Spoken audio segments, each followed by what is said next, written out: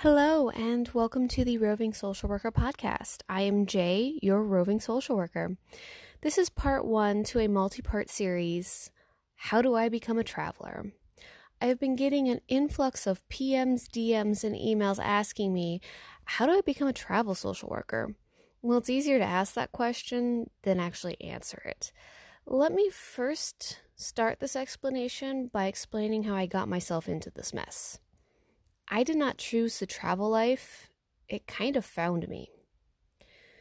So 2 years ago, my husband unexpectedly lost his job, with my employment just not paying enough to support the household bills. I had updated my Indeed profile a couple weeks earlier, and out of nowhere I got this email from a recruiter. At first I was cautious. My dad had always called them headhunters, and that's not a great association. Well, I decided to entertain this gentleman, and when he told me the pay, the location, and the benefits, I was all in for an interview. The job did not pan out into a temp to perm placement like advertised. However, it got me on the radar of the travel world. My second assignment was by chance and came from a Facebook group for Arizona social workers. The recruiter that time had responded to my post requesting job leads. We connected, and it was off to the Navajo Nation for 5 months for me and my family. After that gig, I became hooked and in love with this very treacherous newer field of social work.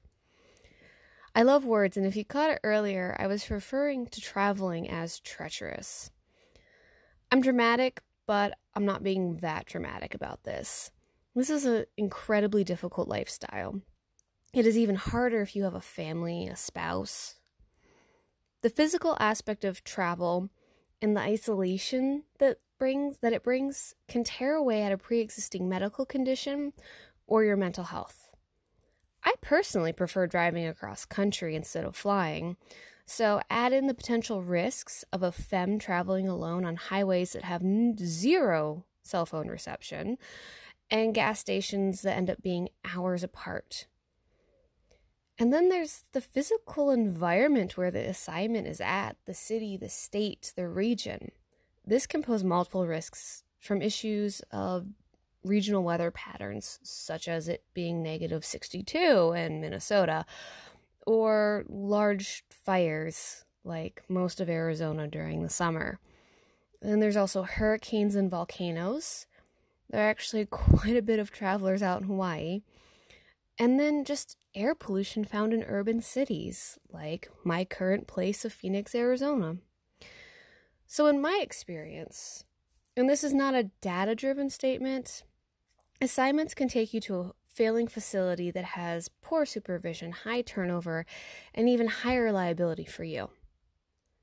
Is that something you are professionally and or mentally ready for? I've been lucky. Out of 4 contracts, I've only been to one facility that was struggling to operate, but I was surrounded by amazing people, other travelers, while I was there. My experience is not every traveler's experience. There are multiple truths to this path.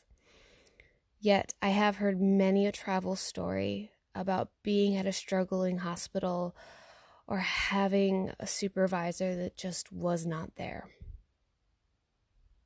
Let me reiterate, travel work can be overwhelmingly isolating and lonely. So, do you still want to become a travel social worker?